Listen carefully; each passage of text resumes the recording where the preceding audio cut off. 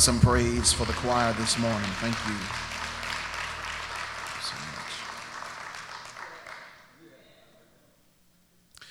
Would you join me in the Song of Solomon, chapter 2? The Song of Solomon, chapter 2. I want to read verses 8 through 17.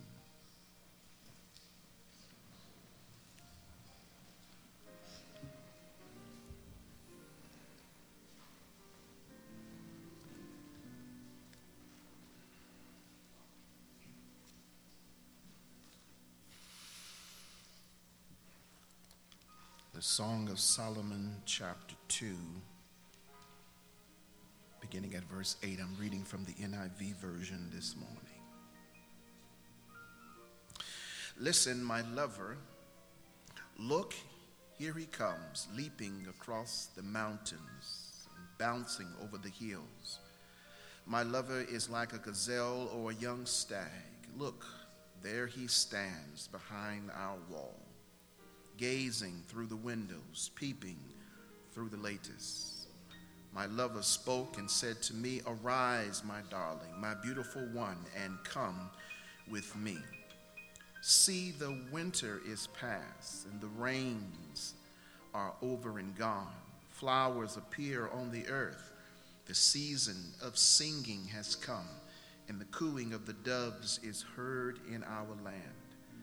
Fig tree forms its early fruit. The blossoming vines spread their fragrance. Arise, come, my darling, my beautiful one, come with me. My dove, in the clefts of the rocks, in the hiding places on the mountainside, show me your face. Let me hear your voice, for your voice is sweet and your face is lovely. I'll purposely skip verse 15. My lover is mine and I am his. He browses among the lilies until the day breaks and the shadows flee.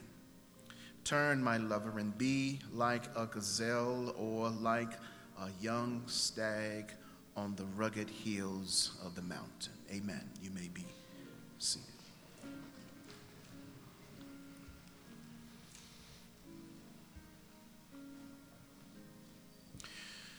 In his classic text, The Soul of Black Folk, W.E.B. Du Bois raises as the premise of his theses the line that says that in the 20th century, the primary concern of human existence will be the color line.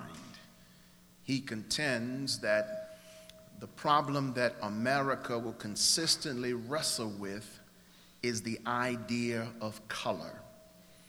He proceeds to unveil what we now call the Du Boisian double consciousness, his highly suggested theory that only the person of African descent who lives in America has to see his or her life through two sets of lenses, one set being an American and the other set being an African. He concludes in that manner because he argues from the premise that the entire institution of slavery left the African both physically and psychologically ruined. And the ruins, yet, although slavery now, 153 years later, ending in 1865, I believe, although it's over, yet we still suffer long-term from the residue of which that level of human oppression and assault on the human psyche still affects us in the 21st century.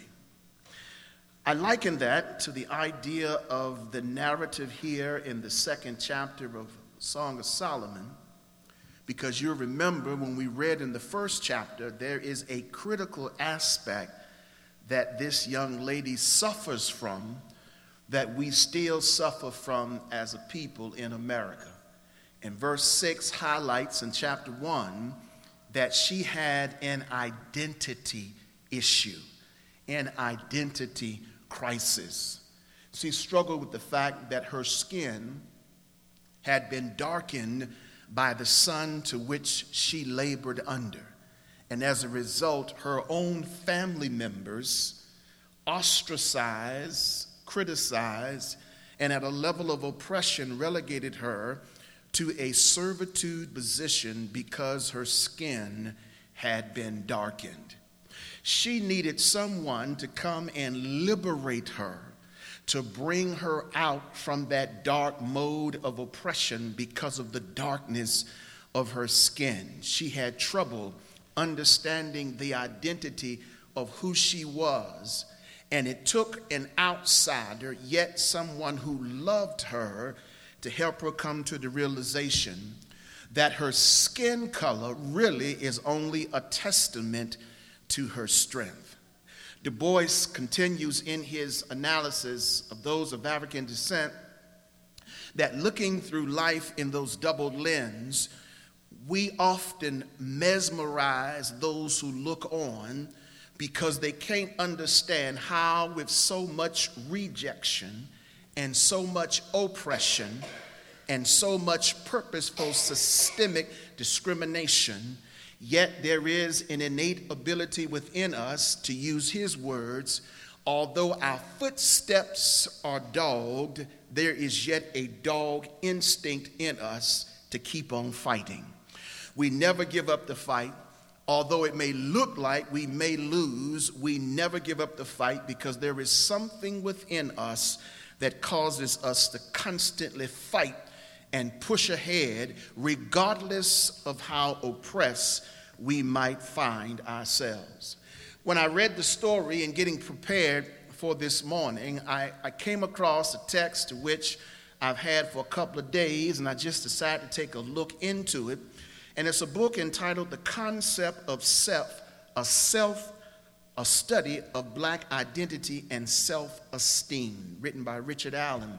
And Allen makes a very interesting observation in helping us understand why identity is such a critical piece of our psyche.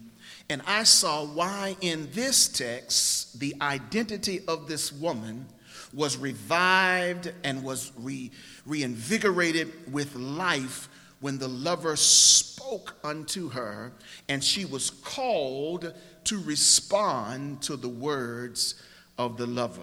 He says, I quote, that the slave system was both psychological and physical. The slaves were taught discipline, were impressed again and again with the idea of their own inferiority to know your place, to see blackness as a sign of subordination, to be awed by the power of the master, to merge their interests with the interests of the masters, destroying their own.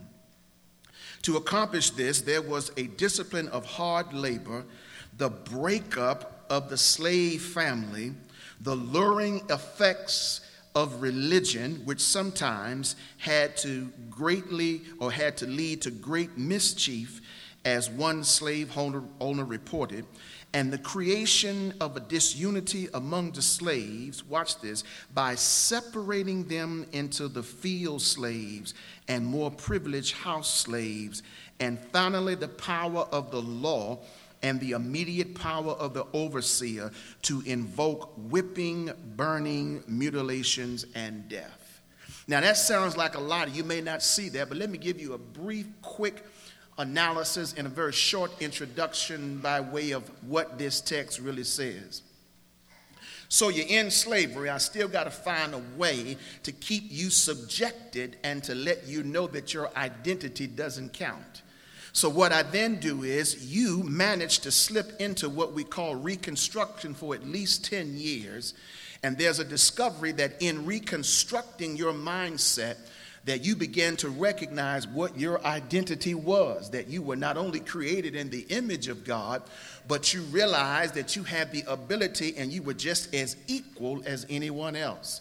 So since I recognized that there was fruit that was bad from the Reconstruction, I had to go back and recreate slavery by not physically embondaging you, but now I must mentally oppress you. And so what I did was introduce what was called Jim Crow. And when I gave Jim Crow laws, I made sure that I could not put you back into chains and I could not whip you. So I put laws in place that would prohibit you from moving henceforth and to and fro. I enforced black codes and blue laws to make sure that you weren't able to move about and be free as you thought that the emancipation gave you. I continue to splinter your family. I continue to splinter you from your body and mind so that you would not catch that they work in unison in your African historical concept. I tried to help you realize that you could not exercise the mental strength that you have, and I did that by cutting off your history. I did not want you to know where you came from or to remember from which you have come. And that reiterated in the words of Malcolm X, who constantly tells us you can't ever fight and be liberated until you understand the history from whence you have come. So he reminded us, as well as Richard Allen, that I purposely, says the oppressor, made sure that your history was cut off, not just from you, but from the history book, so that when you began to learn, you would not learn the lineage of your African culture, but you would only know the lineage of European westernization. I made sure that when we moved from Jim Crow, that we moved into a more restrictive segregation mode. So even when Plessy versus Ferguson suggested that you could be separate but equal, yet I made sure that in the enforcement of the Brown versus Board of Education, that you would not still see freedom until you had to realize you must continuously fight again. And we had to fight. Remember, in 1954, although the law was passed that segregation was unconstitutional, it was not until 1967 and 68 that we actually started having integration. They made sure that they took their time in instilling with us that although you won your case legally in the courts, practically, you will not experience equality until we are ready for that to happen. Now watch this now. This young lady in the text, chapter 1, experienced almost every single thing that we walked through. What happened was they relegated her to the field. They made her feel less than. They made her feel that she was inferior because of the darkness of her skin. And yet, when her lover came, who became her savior, Solomon, and spoke the word of life unto her, what changed her life was the voice that came from the lover himself. I told him this morning that that voice was active. When it spoke, it meant something. It brought life. It made her alive. It was not only active, but it was alive because when it spoke, it infused life into her. It was adaptable because it met her in the field where she was, and wherever she was, that voice would have followed and found her. It was allegorical because it painted a picture before her in the beautiness of her mind that she was able to use her creativity and her imagination to help her understand that if she can see herself in the mode of freedom, it was going to come to pass. And it was not only allegorical, but it was acquitting. It was his very words that set her free. And you got to understand that when you think about what Jesus tells us in the Gospels, that whom the Son sets free is free indeed. If you have received the essence of those words, there's your shouting point right there. I would have shouted them when someone told me that when the Son has set me free, but nobody's got to tell me because I already know that the Son has set me free.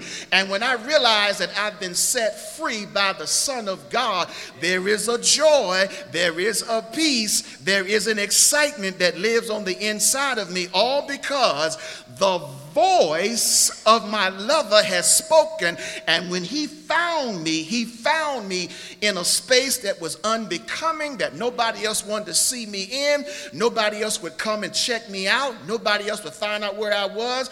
But that cannot be said of Jesus, who traveled everywhere that you were, who made sure that wherever you were, he would find himself right there with you.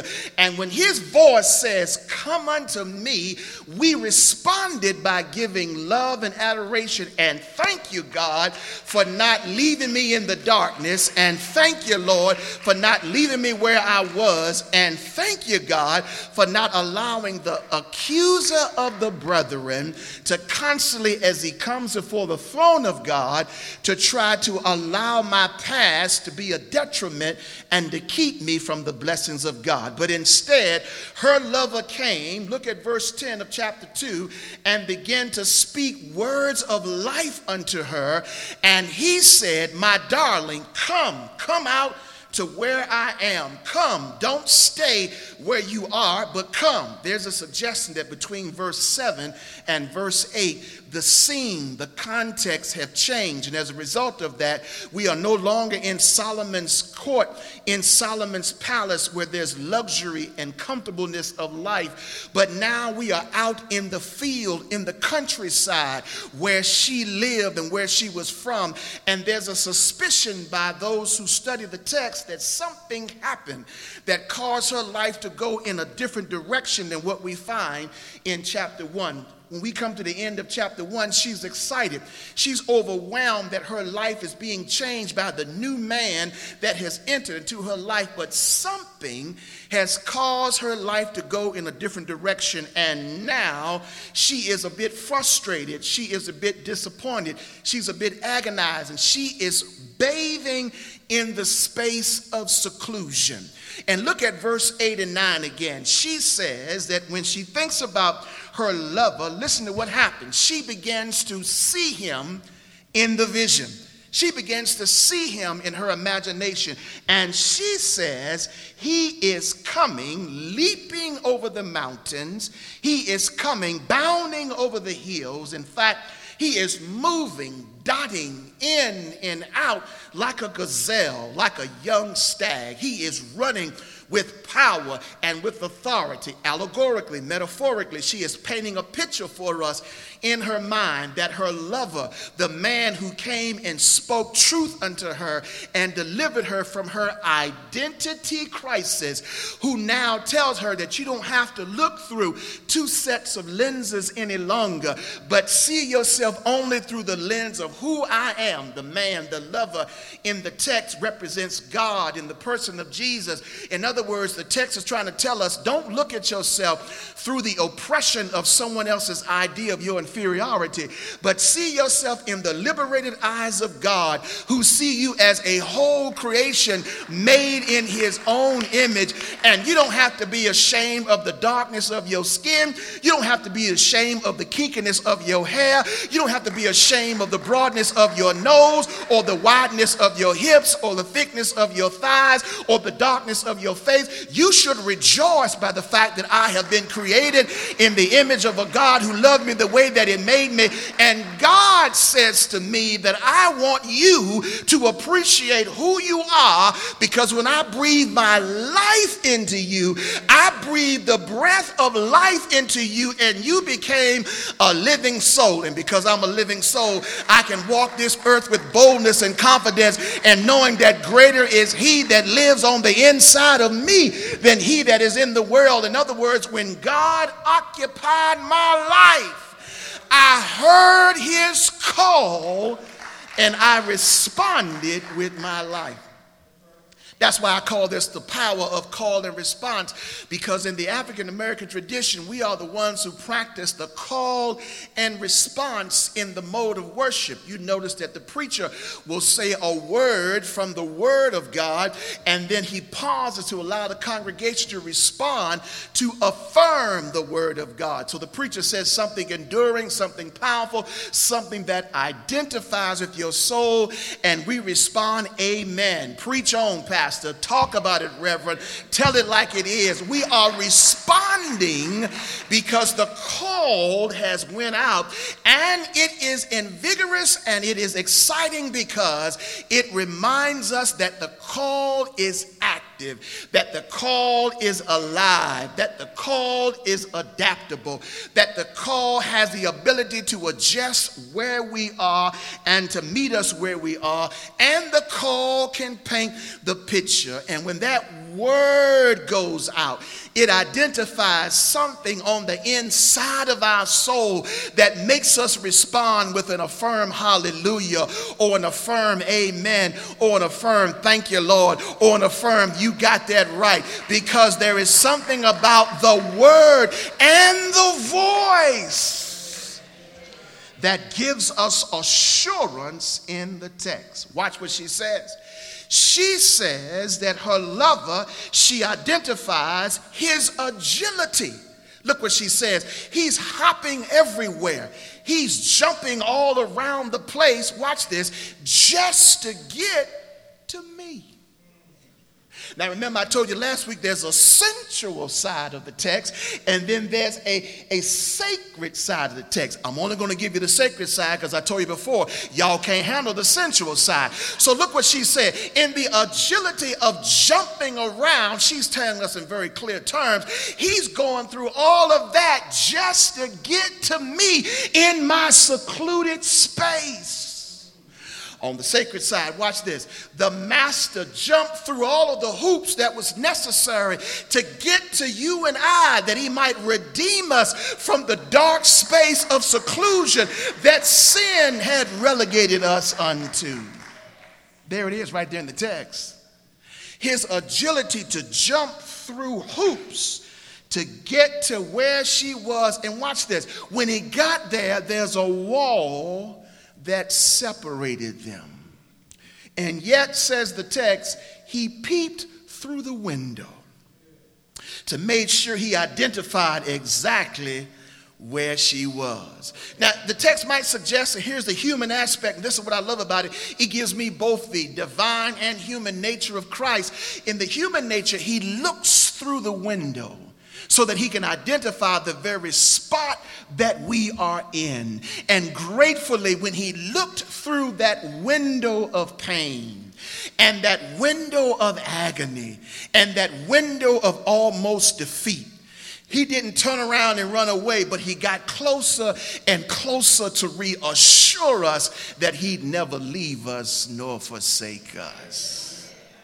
There it is right there in verse 9 and verse 8. And she cries out to those who are listening. She says, listen, my lover is on the way. As if not only did she hear the voice, but she heard the voice from a distance. Let me go back to my ancestry, because when they were out in the fields and they were looking at the darkness of the day, and yet the sun was beating down upon them, and someone starts singing an old spiritual, somebody would also look up and say, up above my head, I hear music in the air. There must be a God somewhere. In other words, this young lady was saying, I can't see him right now, but I hear the music up in the air that my lover is on the way to rescue. I just stopped by to tell somebody, no matter where you find yourself this morning, and no matter how dark the moment might be, if you just take your ear and listen strong enough, you can hear the voice of your lover, the Lord Jesus Christ, on his way wherever you are to rescue you and to bring you to a space of wholeness. If you just listen, I hear music up in the air.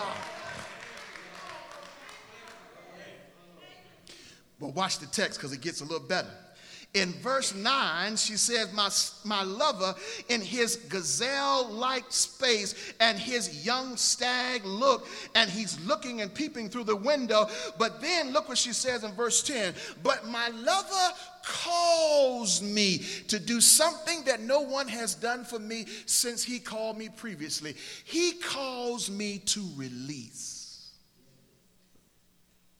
Look at verse 10 real close. She says, my lover says, come to me where I am. But watch what he says. Back to the identity issue. He calls her my darling, He says unto her, baby, wherever you are, don't worry about it. I'm here. Daddy is home. No matter what's going on, I'm here to deliver you. Look at the text. It says, come out, arise. That's how I know that she was in a space of darkness. She had allowed herself to be reduced to a space of seclusion and darkness. But he shows up and says, arise, get up from where you are. And that's what God came to tell somebody this morning. I don't care what your circumstance is, and I don't care how dark it may look. Get up from where you are. You might say, Reverend, I've fallen down. I've sinned. I've been disobedient. I realize that. But we've all fallen short of the glory of God. But God tells us to get up from where you are. The writer of Proverbs says, if you fall 7 times, keep on getting back up, because there's something about a second time. I don't know about you, but I don't have no more second time, because I done been past the second time and the third time and the fourth time and the fifth time. And don't look at me like that. Don't hate on me. Don't kind of judge me. I realize I'm not perfect yet. I realize I'm not as holy as you are, but I've fallen a whole lot of time. But by his grace and his mercy, I've gotten up every time and got back on the horse, because I hear my lover calling me and telling me to arise.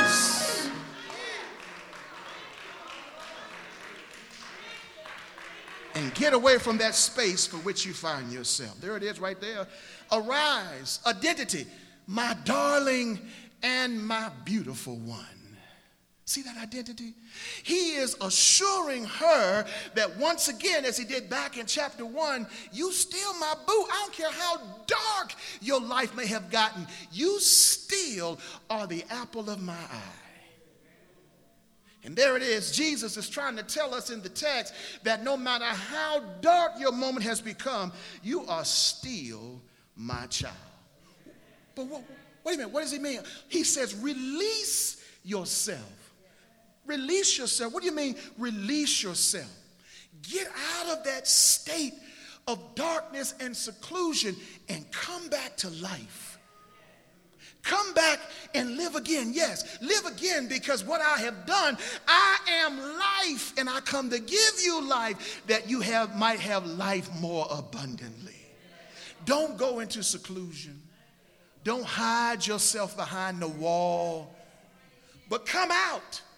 Look what he says to her. He says to her in verse 15, I think it is, 14, he says, my dove, you are hanging in the clefts of the rocks. You are hiding in places on the mountainside. Show me your face and let me hear your lovely voice, because it sounds sweet. Here's what he's saying. Just because you've had a hard week at work, and just because your week have been turned upside down, don't stay home from church on Sunday, but come to worship and show me your face and let me hear your voice in praise and adoration. Because he's saying in the text, I want to see you. I want to see you face to face. And there's something about when you come into the sacred space of worship that it changes your entire demeanor. So he says, release yourself. And I'm just here to tell you, there are some prisons that you're not going to come out of until you actually take the key and unlock the door yourself. Nobody else is going to get you out of it, because God knows that when you have to fight your way out of some of your own prisons, you make sure that you never return back to that same prison again. So the first thing he tells her is, I'm calling you because I want you to release yourself. But watch this. He says in verse 11 and 12, not just release yourself, but I want you to relax. See, look at the text. Again, metaphorical language, allegorical, however you want to put it. He's painting the picture by using the nature to help her realize how life has really changed. That it's not as bad as you really think it is. Chill out. Look what he says. Look at verse 11. See, the winter has passed. See, the winter symbolized the darkness or the coldness.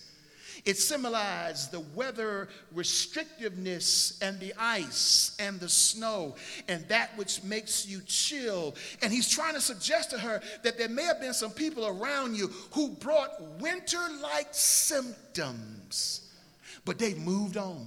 And sometimes you have to wait people out. Sometimes you can simply throw them out. Sometimes you can simply cut them off. But it's something about waiting them out. Why I like that is because I'm reminded what David says in the Psalm 23. He prepares a table before me in the presence of my enemies. You ever thought about that? Why would he prepare the table in the presence of the enemy? He wants the enemy to recognize that as cold and as chilly as they might be, there is still a table of communion and a table of joy and a table of comfort right there in the presence of the enemy. And here's the good part. God says in contemporary language, I want your haters to see just how blessed you are. Oh, that was a shouting point right there. You missed your point to shout. I want your haters. I want those who are critical. I want those who do nothing but criticize you to recognize how blessed you are in the presence of your enemy. So he says the winter is past. But watch this. He says the rains are over and they are gone. The rain symbolize, you should have saw enough last night, the pouring down. Now, on one hand, it's the outpouring of future, of life. Because as the rain hits the earth, it brings plenty of nourishment that the grass may grow and that the trees may grow. And if you read the text closely, they needed the rains, lest the fruit on the vines would have never grown. So in other words, the writer is trying to tell us every now and then you're going to have some rain to fall down. Did not Jesus tell us in this world you will have tribulation? You're going to have some dark days. You're going to have some tough times. You're going to have some uphill battles. You're going to have some lonely nights. You're going to have some difficult days where you cannot connect the dots. But the writer says the rain is going to pass. You know what he says? He says the rain it's not just over. Because you see, yesterday when it rained, what was it, Friday? Could have been Friday night. Didn't it rain like crazy Friday night? Thursday. Well, I thought the rain was over. And it came back yesterday. And then I get up this morning, and guess what? It's back again. But look at the text. The rain is not only over, but it's gone. And in preparing the table before the presence of your enemy, he anoints your head with oil, and your cup runneth over. But you can't get an overflowing cup unless you got an abundance of rain falling down. I'm just trying to tell you that he's telling her, in your dark moment, you have been supplied plenteous grace and plenteous mercy and plenteous power and plenteous authority and plenteous endurance to make it through the storm. And somebody might be here today saying, Pastor, I'm on my last leg. I'm on my last moment of hope. I'm in my last stage of power. I'm here to tell you, no, you're not. They that wait upon the Lord shall renew their strength. They shall mount up with wings like eagles. They shall run and not be weary. They shall walk and not faint. Although your cup might be empty, you just stretch your hand out and symbolically say, Lord, send down the rain that my cup might run it over.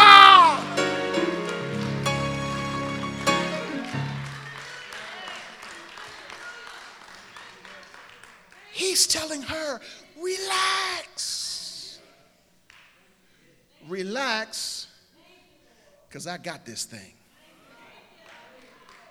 I got this thing in my hand. Don't stress out over what you can't change. Don't accelerate the change color of your hair over situations that you cannot alter. relax. That's what he said. Look what he says. He says, the winter is past, the rains are gone.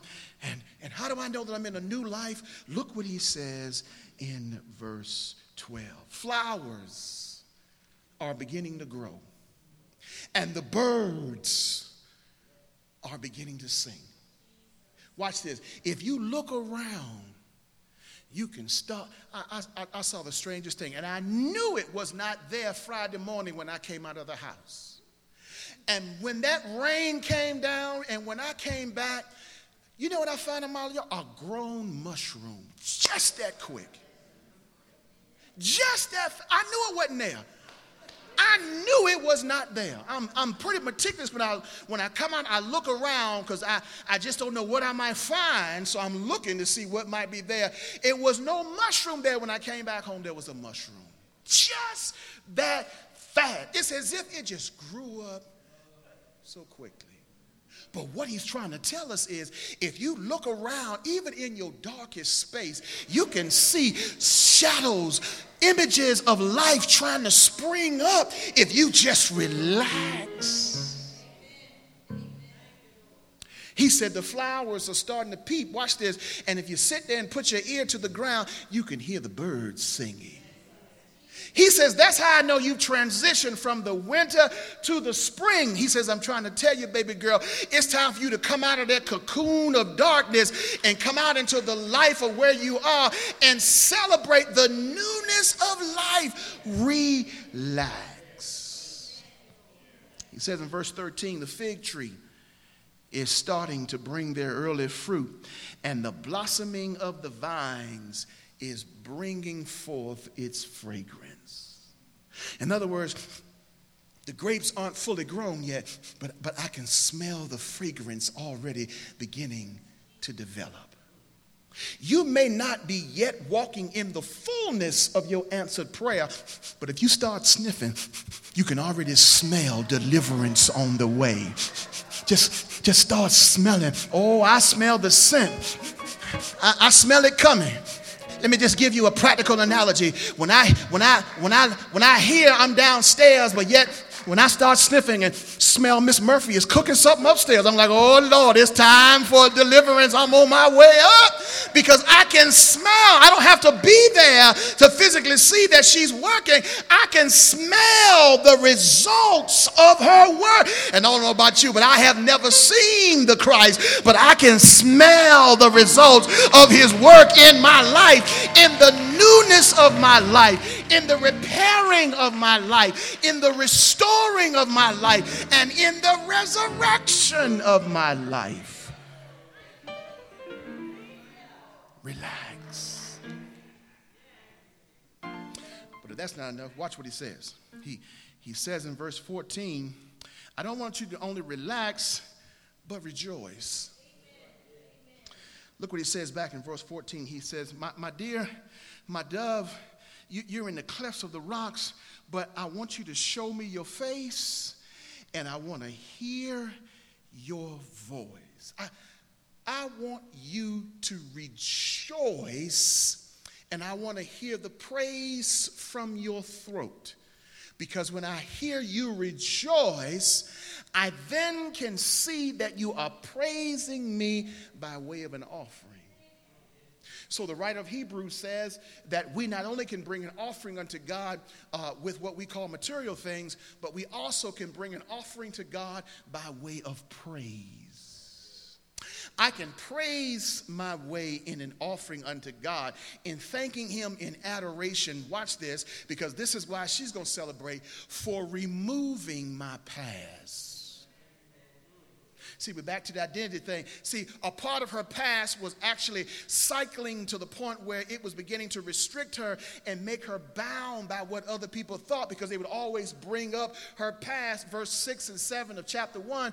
But watch this. When her lover came, he told her, your past don't mean anything to me. And I'm just so glad this morning that when my lover came, his name is Jesus, he took the past and put it under the blood,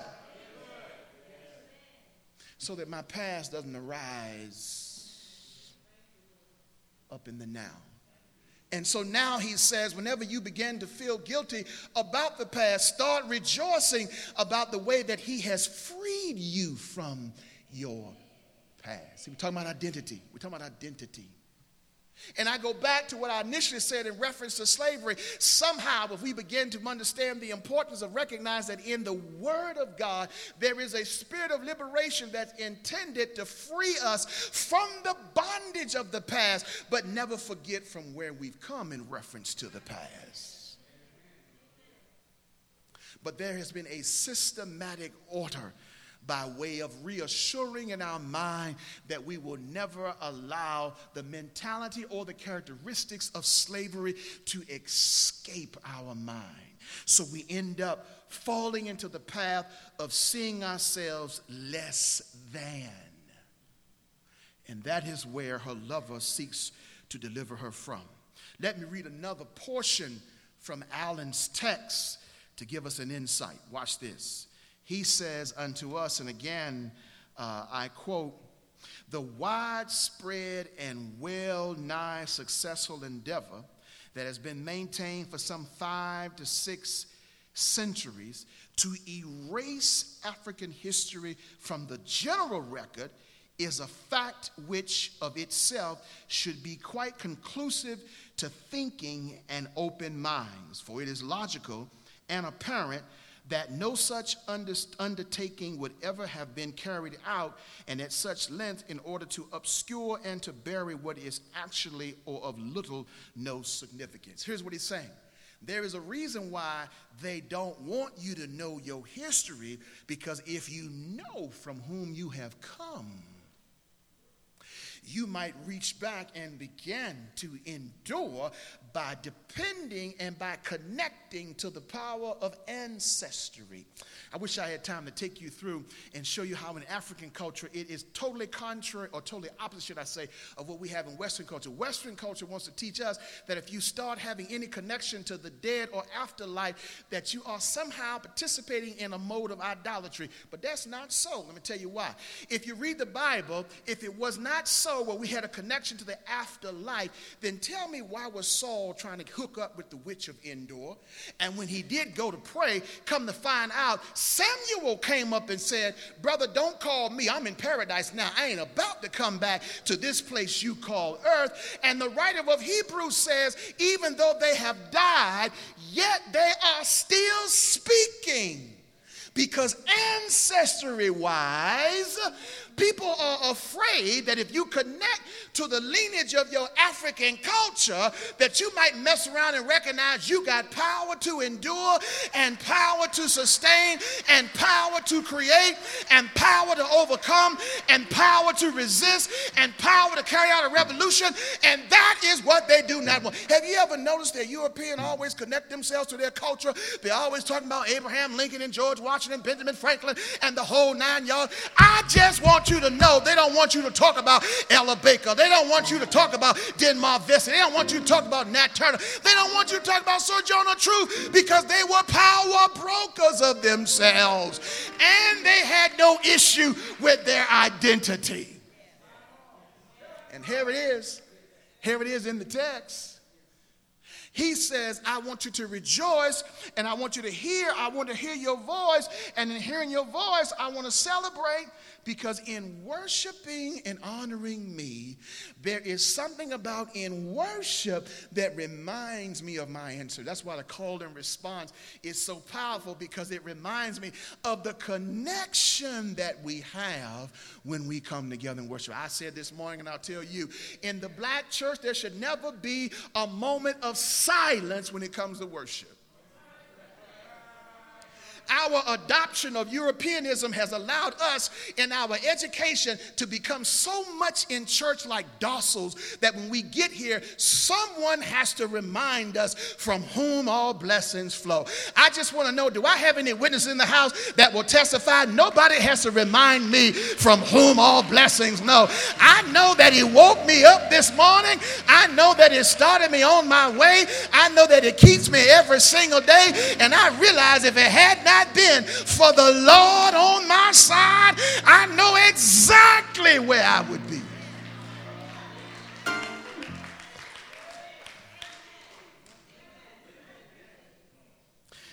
Let me bring this to a close. What sparked my final point of this rejoicing in verse 14 was the expectation of the response in verse 16 and 17. She responds. She has to respond. She thinks about her lover, and so she has to respond. She has to hear his voice, and she has to embrace his voice. But look what she says. She says, my lover, he is mine, and I am his. And we are so in love that I don't want him to leave me. Don't leave me until the day breaks. Now, remember I told you the sensual side and the sacred side? The sensual side, she's saying, is hang out with a sister until the morning comes, because that's how good your love is. But the sacred side is whatever you do, God, don't leave me where I am. Which leads me to this final point. I'm responding to the call because of what's been said about me. Watch this. So Abraham Lincoln says, I want you to understand this one principle. This one principle is inferiority is an imposed disposition. You aren't born an inferior person. You aren't born thinking you are inferior to someone else's superiority. That's imposed ideology. Watch this. Abraham Lincoln. Everybody loves Abraham Lincoln in America. Watch this. Abraham Lincoln, your president, not mine, your president, past president. Look what he says. He says there is a physical difference between the white and the black races, which I believe will forever forbid the two races living together on terms of social and political equality. And inasmuch as they cannot so live, while they do remain together, there must be the position of superior and inferior. And I, as much as any other man, in favor of having the superior position assigned to the white race. That's your president, not mine. Your past president.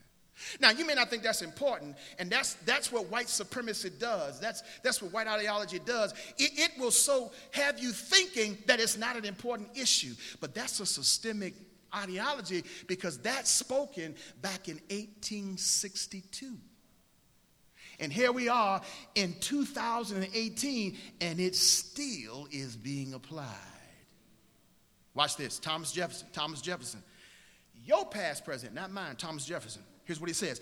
I advance it, concurring with Abraham. I advance it, therefore, as a suspicion only that the blacks, whether originally a distinct race or made distinct by time and circumstance, are inferior to the whites in the endowment of both body and mind.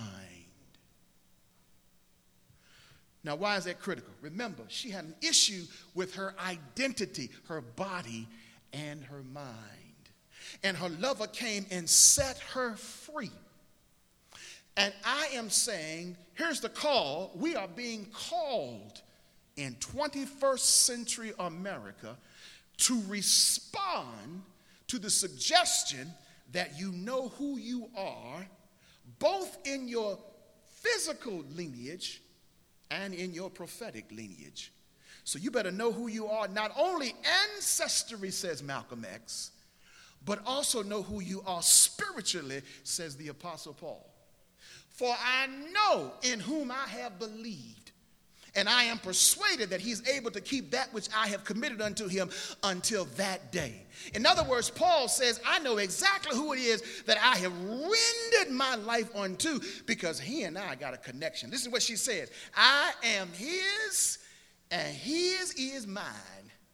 In other words, we are so in love that I can't do without him and he can't do without me. I'm done now. I'm so happy that I know that God loves me so much that no matter where I go, says the psalmist, he's right there. If I go up, he's there. If I go down, he's there. If I go out, he's there. If I go under, he's there, because he loves me so much that he put his stamp of identity on me by converting me into the image of the Lord Jesus Christ. This woman tells us that when you hear the call, respond, because there's power in the call and response. if we're willing to hear the voice of God. If we're willing to see ourselves as whole in a society that works overtime to segregate, to make us feel like an inferior people. And that's the reason why I'll never stop proclaiming my identity and blackness of who I am, because the very moment you stop doing that is the very conceding to the idea that there is someone who's superior over who you are. And there's a people who want to make sure that you never talk about who you are in terms of your heritage. Don't talk about that. Just remember you are an American, and that's where Du Bois says you can't live like that. As an African with African heritage, you are an African and American, and you have to see through both sets of but that gives us a distinct advantage, because I'm able to look at myself through my African heritage, and I'm able to look at myself through my American connection. And I realize, because I'm a two-ness, that's what Du Bois says, we are a two-ness person, and by being a two-ness person, I got more power than them who can only see through one set of lenses. I can see life through different sets of lenses. I see light and they see darkness. It's the reason why I believe when all hell breaks loose and life goes awry, they commit suicide. We just keep on chumping along because we realize this ain't nothing new. We live on the basement floor, and you can't commit suicide on the basement floor. You can't jump out of the window because you're too close to the ground. We realize we know how to push on no matter how dark the cloud, no matter how much rain comes down, no matter what kind of tornado comes in town. We know how to persevere because greater is he that's in us. The call and the response. And Jesus is calling today. He's calling somebody who's in a dark space. He's calling someone who's in a position of their life where they're out of position. He's calling you to not only repentance, to turn your life around, but come unto me, that I might give you a new life. He's calling. Will you respond? Let us stand to our feet. I got a simple request today, simple request for the invitation, simple request. She said in verse 16 that I am his and he is mine. If you know that you know that you know that you know that you know that Christ is your Savior,